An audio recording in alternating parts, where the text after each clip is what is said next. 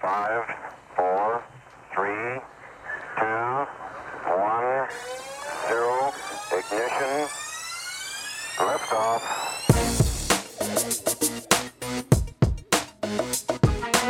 Look at them, madam.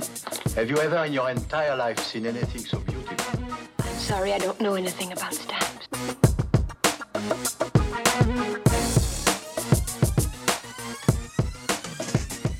Live from Stockholm, Sweden, where we are sitting with the Nobel Prize Committee giving our input as to who should win. This is the award-winning Stamp Show here today, episode number 277, brought to you by the Southern Nevada Philatelic Research Center, a nonprofit 501c3 corporation for the advancement of philately. This is Tom. This is Cash. This is Scott. This is Becca. This is Mark. And this is Jeff.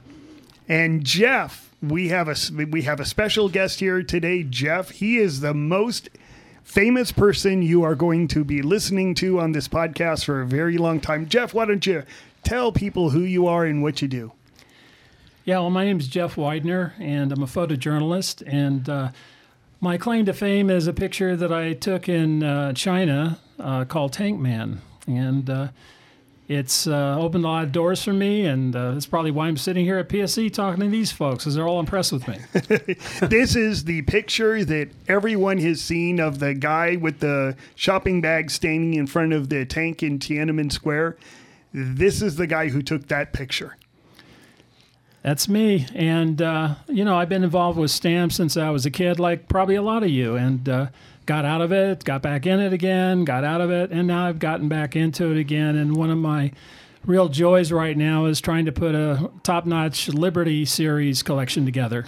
And he is underplaying his status. He is probably one of a very small handful of experts on the Liberty Series. He is very modest. He is shaking his head right now, but he is one of the premier people about the Liberty Series, and particularly on cover. Yeah, I'm having a lot of fun trying to find all the stamps in the set, because some of them are almost impossible. There's a couple of folks out there who's hoarding them, as far as I'm concerned, who I would love to get a hold of and strangle their necks so I can get some of these out of them. But I'm slowly getting there, and I'm really having a lot of fun doing it. Any of you who deal out there, pay attention. There is a desire and a need for graded, more modern material. The value isn't just in the classics, it's in the more modern stuff, especially mid-century. Oh, we've seen this for the last 10 years with the Prexis. Oh, absolutely. The Prexis have skyrocketed in value based on usage. They're still common stamps, but for graded singles. That too. Very common stamps, very rare usages. If you find them on cover, like trying to find a 23 center on cover, there is no 23 center. Excuse me. No, there is a 23 center. 22 and 24. 22, 24. Okay, I'm getting my Grover Clevelands mixed up. And but finding like the 22-cent stamp, proper usage. The 22-cent stamp you could probably buy for a nickel. 22-cent stamp you probably pay double face if it's mint never hinged. Finding it on cover, all of a sudden you're in the hundreds of dollars range. And the same thing is happening with the Liberty Series. I think the Liberties are, I don't know, I think they're pretty undervalued right now in some ways, because the margins on them are just impossible. I see 1053s that are offered in the auctions, but what I'm scratching my head on is why more Liberty 100s are not showing up in the auctions, because some of those are even more rare and, in my mind, more expensive than even the 1053. Well, just real quick, hold on. The 1053 is the $5 Hamilton stamp. Hamilton, yeah. And in the SMQ grade 98s, 98J, 100, 100J, how many are there? There's a lot of... there's about 100, right? Well, there's a lot. But hold on. The $1, not the $5, the $1, grade 98, 98J, 100, and 100J, there is one. Well, the thing with the $5 is, if you look in the catalog, the $5 actually has a decent catalog value. It's around $50. I think it went down to like $47.50 this year. But it's enough of a catalog value for most dealers. If they get one, they'll put it in their stock and they'll carry it. The other values, the catalog values, are so low that they're not, in a dealer's mind, not worth carrying because it takes up space, something they could make more money on. You are absolutely correct. And so when we get stuff submitted, the stuff that comes in first is the stuff that the dealers submit, trying to get their customers to be interested in grading. And so they send what they have, which is the $5 Hamilton. Well, turns out $5 Hamilton is the one stamp in the set that's not printed on a rotary press. So it actually happens to be easier to get a high grade on that stamp than all of the others. Yeah, so you will see very easily that a $5 Hamilton is much more valuable than a $1. So current population reports there's 103 95s. This is the $5. 94 98s, 2 98Js, 31 100s, and 2 100Js. And if you take that back to the $1, there's 24 95s, 19 98s, and 2 100s. Oh, there's 2 100s now. Somebody just got That's another 100. Never hinged. 2. So, yes. Versus 31. Yeah. These rotary press printed stamps are not only difficult to get highly graded, they're difficult to find because like I said, a lot of dealers won't even carry them because they're not worth the time. Yep. So it's definitely worth the time to at least look at them. If see if you got something that's absolutely, gradable. it can be the treasure hunt. It's great if you can find those nicely gradable, highly graded examples. Absolutely, you can cash in because a lot of times you don't have to pay much more than face for liberties, and the certificate fee is only $10. It's $12. I'm sorry, you're right, $12. The certificate fee is only $12, so it's well worth hunting these things out when you can find a, let's say, double face. So you're going to pay 50 cents for a 25-cent stamp and sell for $100. I tell you, I threw a bunch of Prexy 20-cent to $1 plate blocks up on eBay. I put face and a half, so basically 100 for 50% of face on them, and I can't sell them. And I look at the sold listings, and other people are selling them for full catalog value, $18 for the $1. I can't sell them for $6. That's because they don't like you. Well, they've heard the podcast. They're not finding them.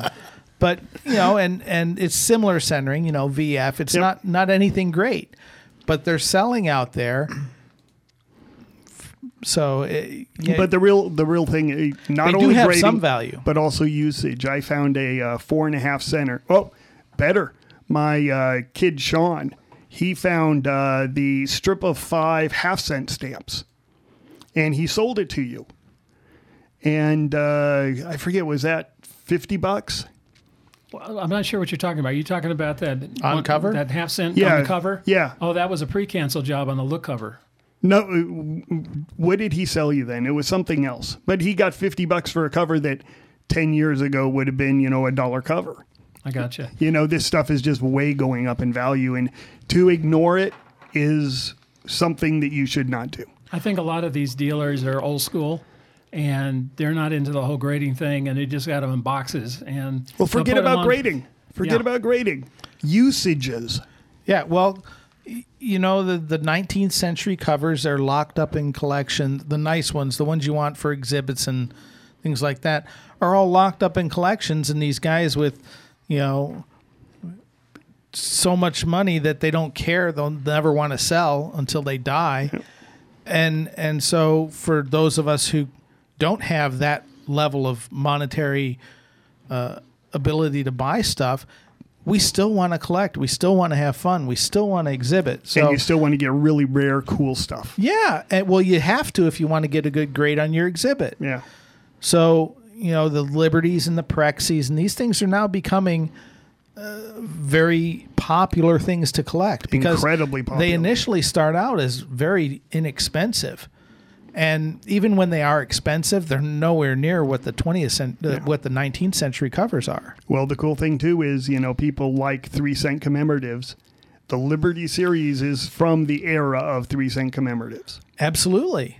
Yeah, I was born around the time they came out, so I'm kind of nostalgic about it. I always remember through the years, seeing them on letters, and my mom had these 30-cent Liberties in a little box. I used to look at them when I was a kid, and I thought, wow, that's a lot of money for a stamp, Yep. And here I am, back into it and collecting it. So I have a fond affection for the Liberties. Yep.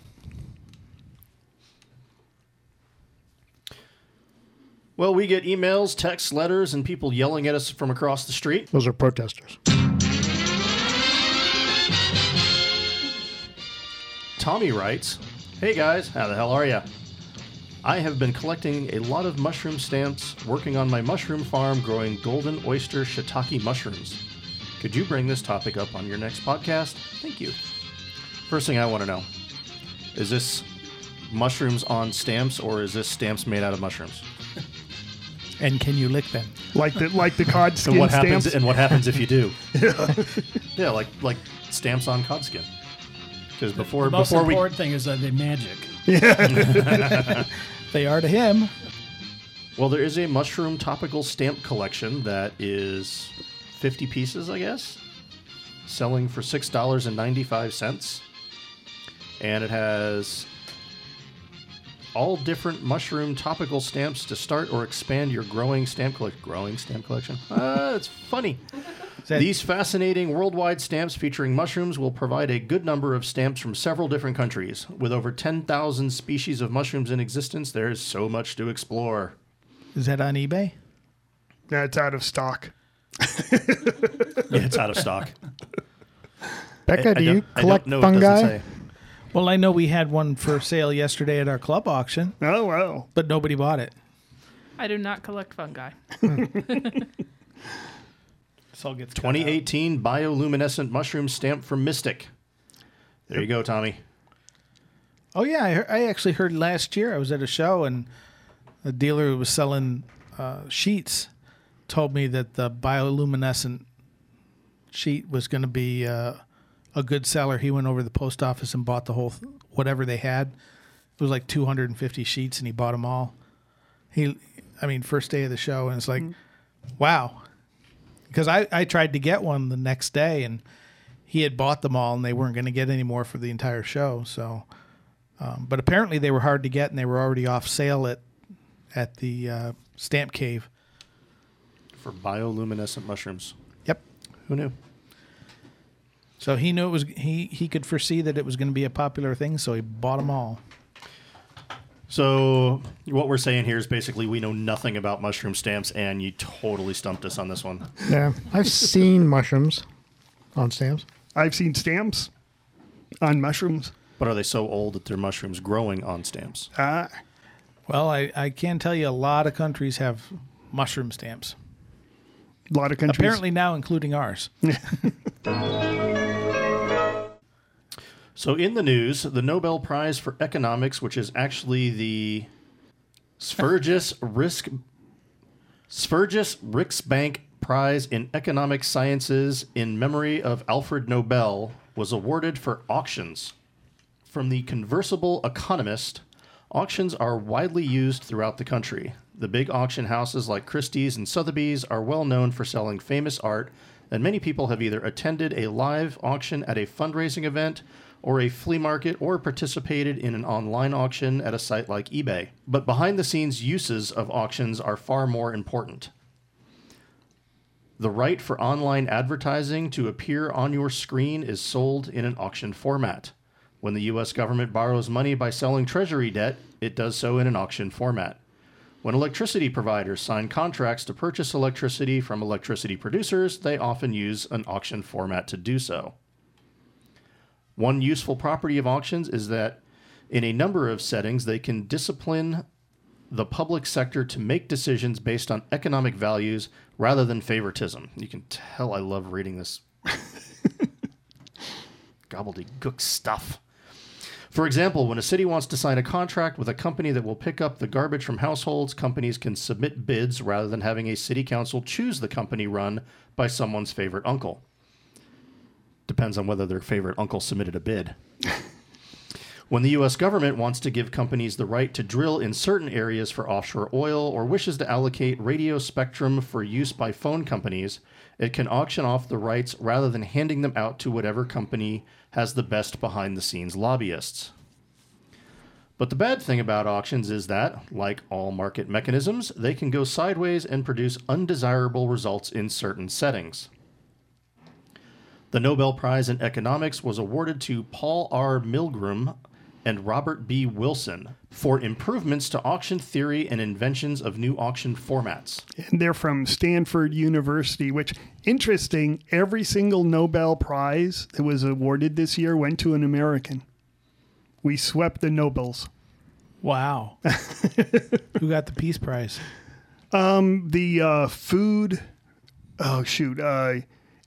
organization that assists in preventing starvation, which, I mean, they were really reaching here. It's not a big organization. Well, it is a big organization, but, it's a political organization. Well, now they got $1 million to play with. Yeah, buy more food. Auctions can have a wide array of formats. Most people are used to the idea of an auction where an auctioneer presides over a room of people who call out bids until no one is willing to call out a higher bid. But auctions don't need to work in that way. An English auction is one where the bids are ascending until a highest bid is reached. A Dutch auction, which is commonly used to sell about 20 million fresh flowers per day, starts with a high bid and then declines so that the first person to speak up wins. In an open outcry auction, the bids are heard by everyone, but in a sealed bid auction, the bids are private. Some auctions have only one round of bidding. Others may eliminate some bidders after one round, but proceed through multiple rounds. In first price auctions, the winner pays what they bid. In second price auctions, the winner instead pays whatever was bid by the runner-up. Yeah, that second one, that's what eBay is. So if you bid $1,000 on an item, and the second person bid $100 on an item, you will pay $101. $105. You will pay one bid increment higher than whatever the second bid is. And that's the way it should be. Yeah. It's like having an auction agent at an auction. Isn't that the way eBay always used to work? You can put in a bid for $1,000 and you're automatically in first place until someone hits that $1,000 mark? Yeah, the only problem with that is on eBay you get somebody who put in $100 and he's outbid at 105. So he puts in $150. Now he's outbid at 150, and he'll just kind of nibble you away because he's looking to see where your bid is until he either gets too high for him to stomach. But that's the way it or should he wins. Be. It's called, that's just gaming, and that's totally normal. Yeah, but he knows how much time he has to do this. Well, you want to pay as little as possible and still get the item. Right, and the guy who put in $1,000 bid wants to pay as little as possible. He'd rather the guy just put in his bid and walk away. Right, and that's kind of what eBay hopes also. Well, no, eBay hopes the guy sits there and nibbles away at him and. Because he gets, darn it, I really want that item. Yeah. And he ends, a lot of times will end up bidding more than he really, really wants to just because he gets pissed off. Could be. It does happen. Absolutely it happens. That's definitely happened for years. I know that's the strategy my dad used to use when he was on eBay every time. That's why sniping services are so popular. Oh, yeah. I just wait till the last 5 seconds and just play a massive bid and get it every time. Yep. Yep. I used to do that. If the auction rules aren't set up appropriately, the results can go sideways. For example, Paul Klemperer wrote about an experience he had which happened in 1991 in which the UK used a process of sealed bid auctions to see what company would be allowed to provide television services in certain areas. Klemperer writes, the 1991 UK sale of television franchises by a sealed bid auction is a dramatic example. While the regions in south, southeast, southwest, and east south, southeast, southwest, and east, Wales and west, northeast, and York. Okay. While the regions in south, southeast, southwest, and east, Wales and west, northeast, and Yorkshire, confused about how these regions are listed? Yes, I am. All sold in the range of 9.36 to 15.88 pounds per head of population. The only and therefore winning bid for the Midlands regions was made by the incumbent firm and was just 1/20th of 1 penny per head of population. Much the same happened in Scotland, where the only bidder for the central region generously bid 1/7 of 1 penny per capita. What had happened was the bidders were required to provide very detailed region-specific programming plans. In each of these two regions, the only bidder figured out that no one else had developed such a plan. Yeah, this was, I lived through this. I used to work for Dollar Rent-A-Car. And for any Hertz, Dollar, Avis, to be on an airport, you had to bid to be on that airport. You had to do a sealed bid. Well, it's very difficult to to rent cars at an airport. You have to have a facility which is close.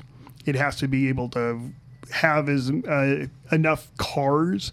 You have to be able to staff the place. The buses that run around, you have to have those bus terminals. So there was only 5 companies that were able to do this. If you had an airport which had 5 slots open, you could bid very low and know you were going to get a slot. If there were only 4 slots available, then you had to think about, how much was that 5th person going to bid? So it was very much that it was a sort of monopoly, but you only had to hit a certain threshold to win. Of course, concerns like these have obvious answers. For example, set a reserve price or a minimum price that needs to be bid for the object so no one gets it for nearly free. Also set a rule that all bids need to be in certain fixed amounts and that increases in bids also need to be in fixed amounts. But making these points both raises practical questions of how this should be done and also shows some ways in which the practical rules of auctions can matter a lot. A more subtle but well-known problem with auctions is called the winner's curse. It was first documented in the context of bidding by companies for offshore oil leases.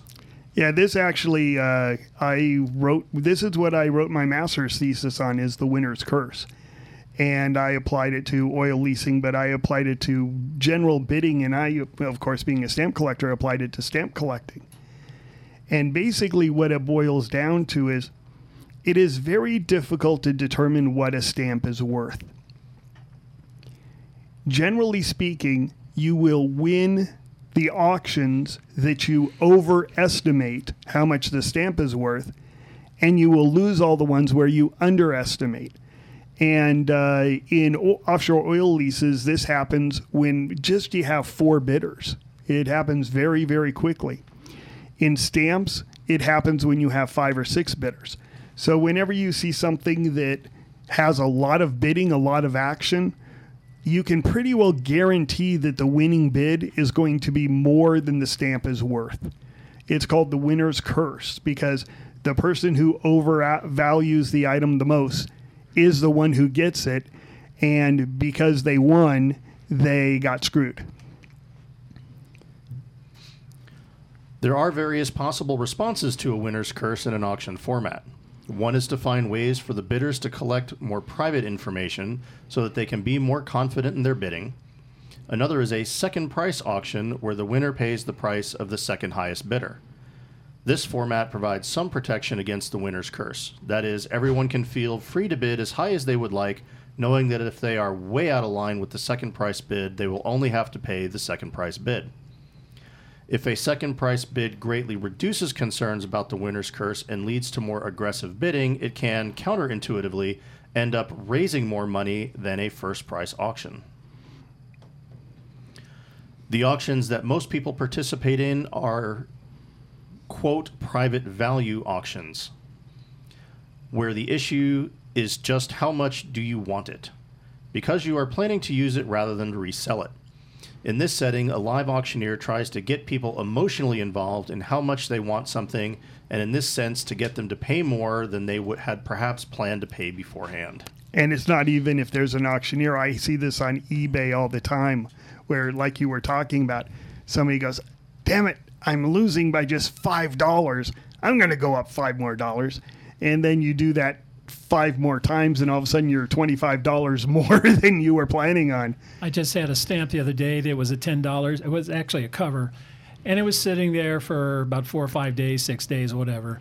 And at the last 2 minutes, I almost forgot about it, and then I said, oh, wait, I got something in auction. And I checked it out, and there was 2 minutes to go, and all of a sudden it was up to like 110, and I said, son of a bitch. So I went in there, and at the last second, I placed a bet of 140, and I got it. The last bid was 138, but it made me kind of suspicious. Like, what's it's just too convenient. But anyway, I got it, but they'll pop up on you if you're not careful. Yeah, and you see this in auctions, live auctions too, where a person will look across and say, damn it, that person, I'm not going to let that person have it. And they overbid. And they're not really overbidding. They're just bidding more than they planned on bidding. If you think something's worth $100 and all of a sudden you see it going for 110, you sit there and go, maybe I undervalued it. And so you bid 120. In the old days with eBay, you could find out who the buyers were.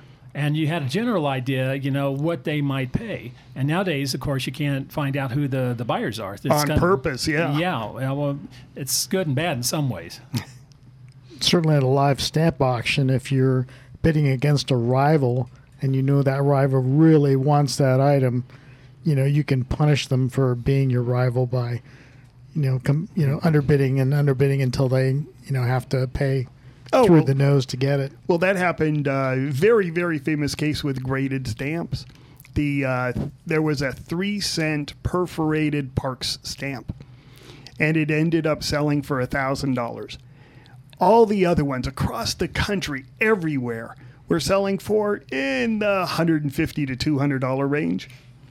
But this one, you just had 2 people on the floor who didn't like each other. And they basically said, you're not getting that stamp.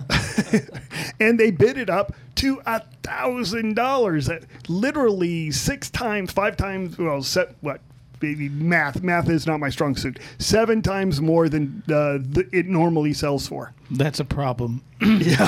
People that attend auctions oftentimes not for the seller, it wasn't. Oh yeah, the seller was happy. People that attend auctions oftentimes have more money than brains. Oh, at least on the day they attend. Yeah, well, this one's kind of weird because you'll see this one every so often, and they'll say, "Oh, look at this grading is stupid. Somebody paid $1,000 for this." And I was like, "No, they didn't. They paid $1,000 to screw the other guy."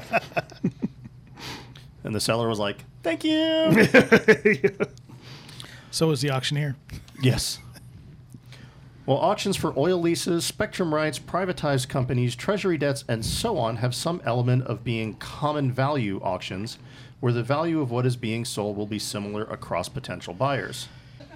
Winner Robert Wilson wrote about the optimal bidding strategy for a first prize auction where the true value is uncertain.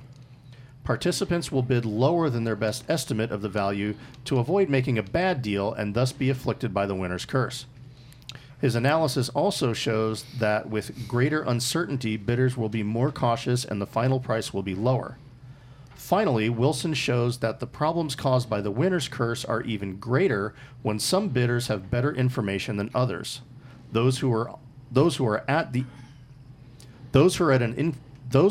wow.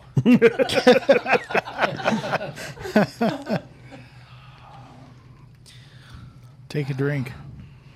I guess this isn't live. Why problem make when you no problem have you don't want to make?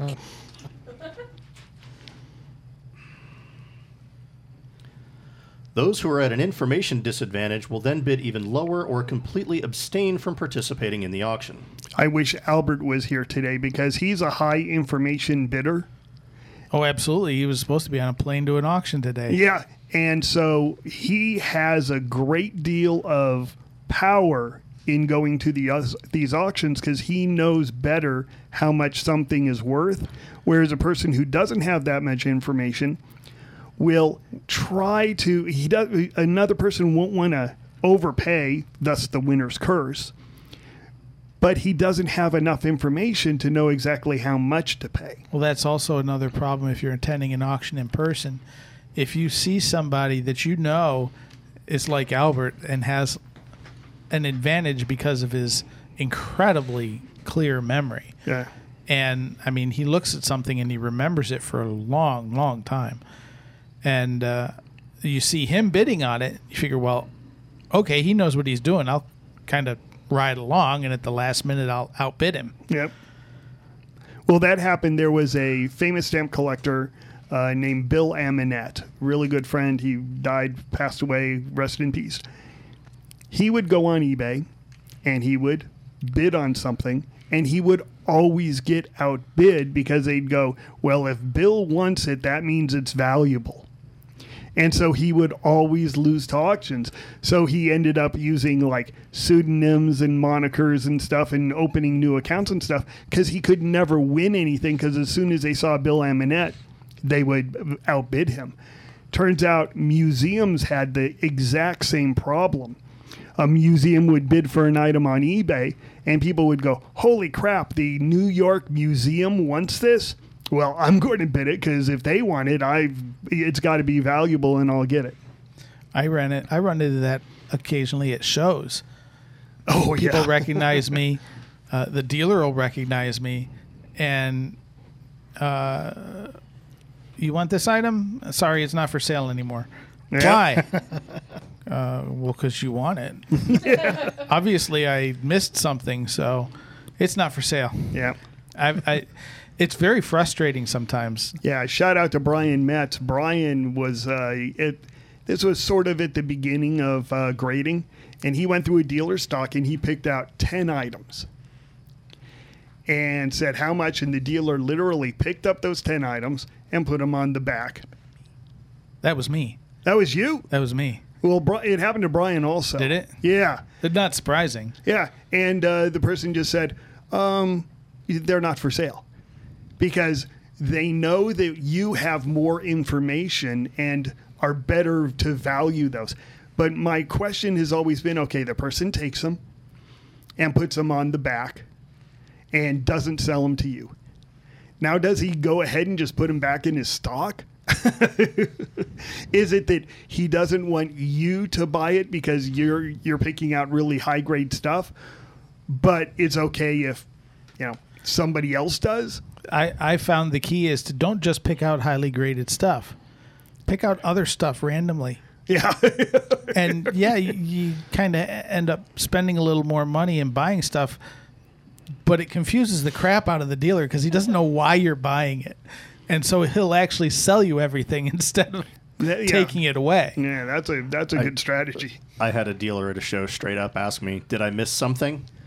Oh, I get that all the time. And I'm like, no, it was a stamp that I wanted a reference. I think it was a 573 because, there's 573, there's 573A.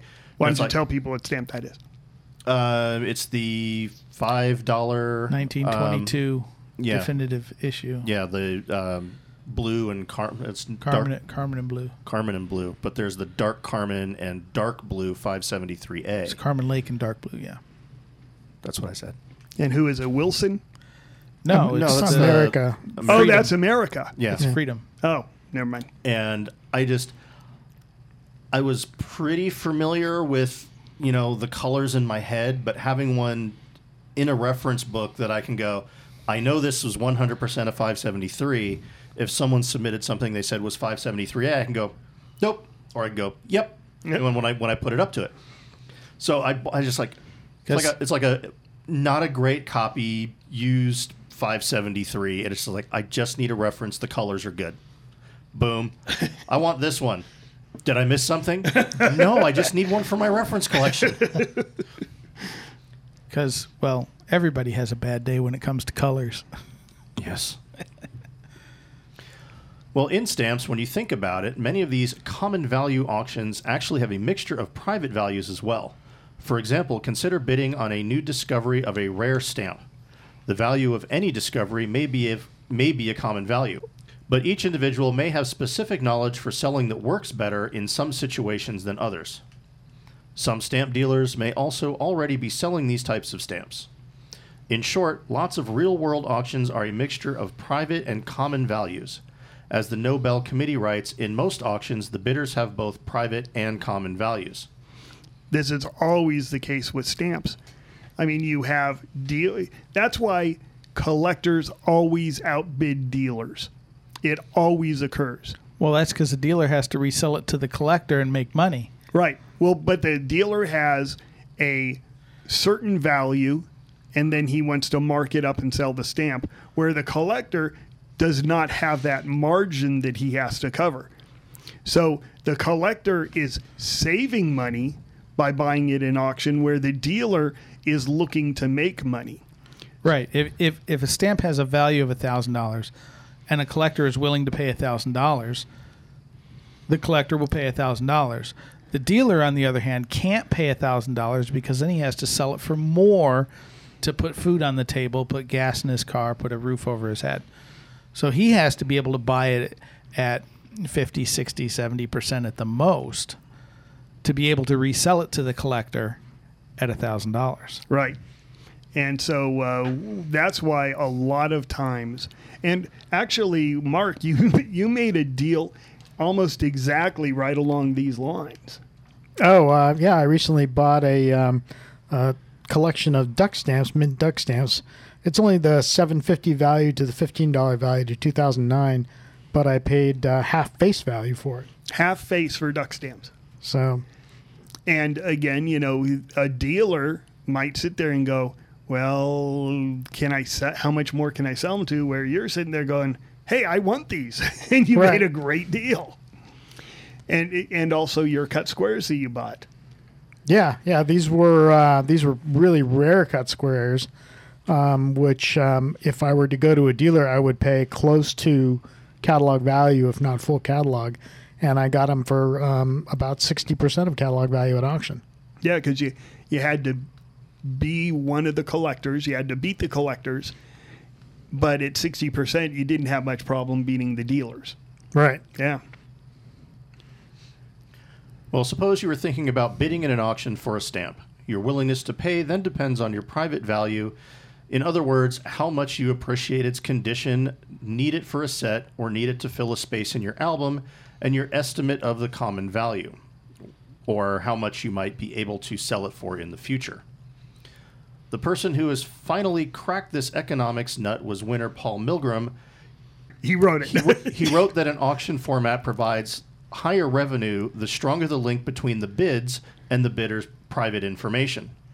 Therefore, the seller has an interest in providing participants with as much information as possible about the object's value before the bidding starts. And this is what you see a lot in particular Siegel auctions. Right. I mean, he will print a book in his auction catalog telling everybody, this is what these stamps are.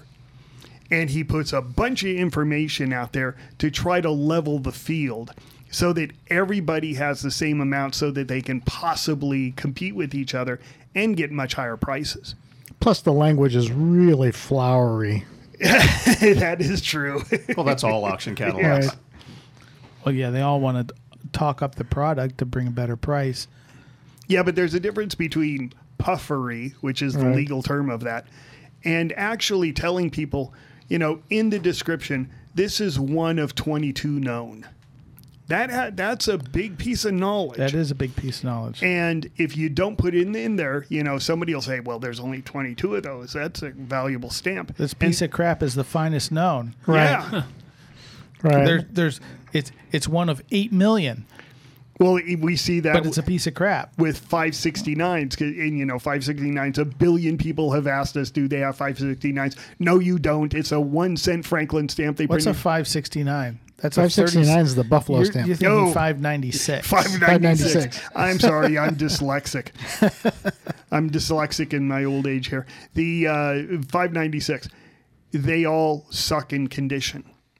and the ones that are in really good condition sell for a monstrous amount of money. And people go, well, is that And stamp? unfortunately, that gets listed in the catalog. Yeah, is that fine? Is that, that's borderline fine. That's not very fine or superb. But everybody, the people who are smart know, yeah, that's the nicest one there is out there. Well, in the description. Even if the nicest one is a grade 70. Yeah. In days past, the auction catalog will say superb for the issue, Right. when it's actually just fine. Yeah. or one of the finest we've ever offered in our Well, that can be 20 true. years of. But to call it superb Yeah. for Right. the issue is very misleading. It's Right. not. One It's of the still things that I- fine. It may be the best one out there, but it's still just fine. Well, I see this all the time, and you do also, Jeff. Somebody will not describe a cover as a rare usage. And people go, oh, well, look at that. It's a 7-cent stamp on cover. Who gives a crap? It's like, no, you don't understand. That 7-cent rate was only there for like a week. And it was only for airmail. And it was only for airmail going to France. So this is an incredibly rare cover. So then you bid on it, knowing that it's a several $100 cover, and the other guy bids, $5, and you get it for $5.50 because that's happened quite a bit. yeah, the information isn't in the listing. You put the information in the listing, and all of a sudden everybody goes, "Oh, maybe this stamp is worth a couple $100." The one thing I cannot stand is when I see a stamp that looks gorgeous and it says "looks never hinge." I cannot stand that when that happens, and But it's not. Yeah. Well, my favorite is they'll show a stamp, and it's a gorgeous stamp. It's just gorgeous. And you go, wow, that is a nice stamp. And then you look over and it says 7 available. yeah, that happened to be the issue. And you sit there and go, am I bidding on Guilty. this one? I bought those. Yeah. I just kick myself when I get it in the mail and go, I didn't buy this. Yeah. And then I Why- go back. why did I go to return it, and I go back to the listing, and I look at it, and it says 17 available. And I'm like, oh. Yeah, why did I buy that? Once you get it, what am I thinking? Well, that's on the eBay seller, and they really ought to put something that's more representative of what you're going to get. Well, that's me. And I tell everybody, if you have 15 of them, don't put the best one up, put the worst one up. Right. Yeah. Because nobody ever complains when they get something better. Yeah. Yeah, as a matter of fact, I lost an item. Have no clue. Couldn't find it in my inventory. It was a 2-cent Pan American train. Couldn't find it. It was a mint hinged. The guy bought it for $5. I could not find this stamp. So I ended up selling one, sending it mint never hinged with selvage on it, nice looking stamp, and going, I can't find this. Here you go. And he goes, no problem. 5 stars for you. Well, the economic theory of auctions is clearly tied up in intimate ways with the practice and design of real-world auctions like eBay and Hipstamp, as well as Siegel and Kelleher auctions and the rest of the auction houses. Analysis of buyers and sellers in the structured environment of an auction house or observing online auctions can also offer broader insights into how non-auction markets work as well. After all, our goal is to get as much as we can while paying as little as possible, and that always applies to our stamp collections. And now you know what the 2020 Nobel Prize for Economics is all about. No, it's like the last line of Linus's speech. Cool. What, you're going to make us all look it up? That's what Christmas is all about, Charlie How long Brown. is this thing? Is it an hour? Half an hour? How long are you guys? We're done. Whatever we want. Oh, okay. That's. And then very then there's the editing, which cuts down the time, like when Tom screwed up talking today. Wow. So how did I do in my debut? Hold on, philatelic genius. We're not done yet. We're not done yet. Here. Well, Stamp Show here today has a YouTube channel where we put up the excerpts.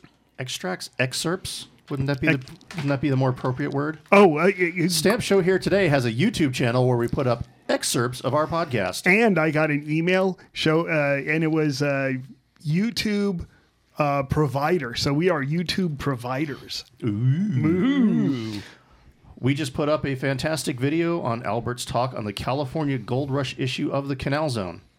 Please check it out and subscribe to the channel because it helps us show up in the searches as we are new. Take a look. Please help the channel grow. Yeah, hopefully we'll be good enough to get censored. Heaven forbid. It's not on Facebook and Twitter yet. Well, we need your help. Nothing on the internet is free, including our phone and internet connections. You can support the podcast by joining the Stamp Show Here Today Club. The cost is $10 for a lifetime membership. Please include your APS number as we are an APS affiliated club. Your support is greatly appreciated. Our address is P.O. Box 539309, Henderson, Nevada 89053. You have been listening to Stamp Show Here Today, episode number 277. This was Tom. This was Cash. This was Scott. This was Becca. This was Mark. And it's Jeff.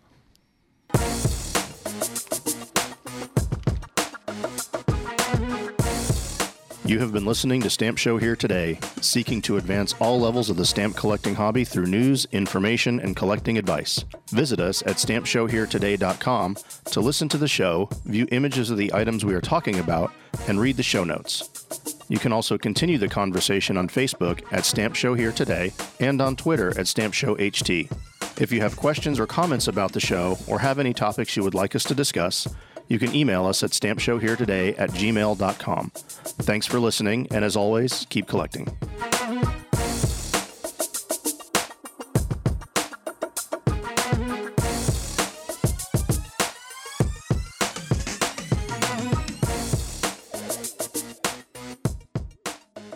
Stamp collecting happens when we dream together.